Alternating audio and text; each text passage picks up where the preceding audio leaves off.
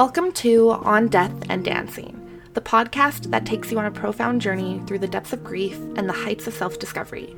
I'm your host, Stella, and in each episode, we'll explore the transformative power of embracing our emotions after loss.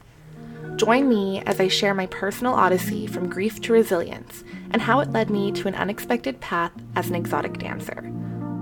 Through candid conversations, we'll dive into the intersections of mental health, self-expression, and the art of dance. Get ready to challenge perceptions, shatter taboos, and find inspiration in the most unlikely places. This is a podcast about healing, growth, and ultimately, the celebration of life in its many forms. So, let's step into the world of On Death and Dancing together. Hello, dear listeners, and welcome to the very first episode of On Death and Dancing. I'm your host, Stella, and today we're diving into my personal journey through grief and how it led me down a path I never could have anticipated. Losing my parents was a turning point in my life. I lost my dad tragically when I was 19. I won't get into too many details, but he passed away in his sleep, and we're pretty sure it was a heart attack from stress. And then I lost my mom in 2020 from a long and arduous battle with breast cancer. Losing your parents at a pivotal time in your life, like your 20s, is a whole other conversation for another episode. I can talk for hours on how I don't feel adequate enough and lost in an adult world, even though I am an adult myself. I started calling myself an adult orphan and joined a bunch of Facebook groups with people who experienced similar loss. However, the weight of grief was immense, and I felt lost in a sea of emotions. In those dark moments, it seemed like there was no way out. But eventually, I discovered that sometimes the most unexpected paths can lead us to healing. The idea of becoming an exotic dancer wasn't something I had ever seriously considered. I was raised in a Catholic home, and although my parents gave me a phenomenal childhood for the most part anyways, there were also issues with religious trauma and strict obligations that I had to abide by.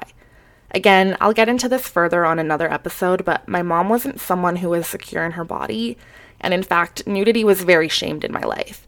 I struggle today wondering how would my parents react if they knew I was a stripper now. I'll never have that answer, but I hope that they would be proud of me in their own way. Stripping would have felt like a world far from my own, but as I grappled with grief, I realized that I needed an outlet, a way to express myself physically and emotionally without judgment. And so I stepped into a strip club for the first time. I've built an incredible network of women and made some lifelong friends from my short year and a half working at a Calgary strip club. There are a lot of things I love about this job, especially the outlet it gives me. It was liberating to shed the weight and sorrow and let my body speak a language that words couldn't capture. But, of course, this journey wasn't without its challenges. Exploring exotic dancing as a means of healing brought its own set of judgments and stigmas. Society's expectations clashed with my newfound empowerment, creating a complex and often confusing space to navigate. Through it all, I learned healing is a non-linear process. It's messy, unconventional, and uniquely personal. Exotic dancing became a symbol of my reclamation of self, a way to embrace my body, my desires, and my emotions without reservation. As I danced, I realized that this wasn't just about performing for others. It was about performing for myself, by myself. It was about regaining control over my narrative and using movement and conversation and connection as a tool of resilience. So here we are, on this podcast journey together. On Death and Dancing is more than just a title. It's a testament to the juxtaposition of life's extremes.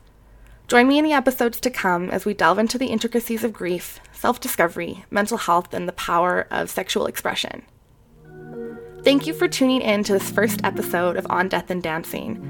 Remember, our stories are multifaceted, and sometimes healing takes us to places we never could have thought possible. Until next time, keep embracing life in all of its forms.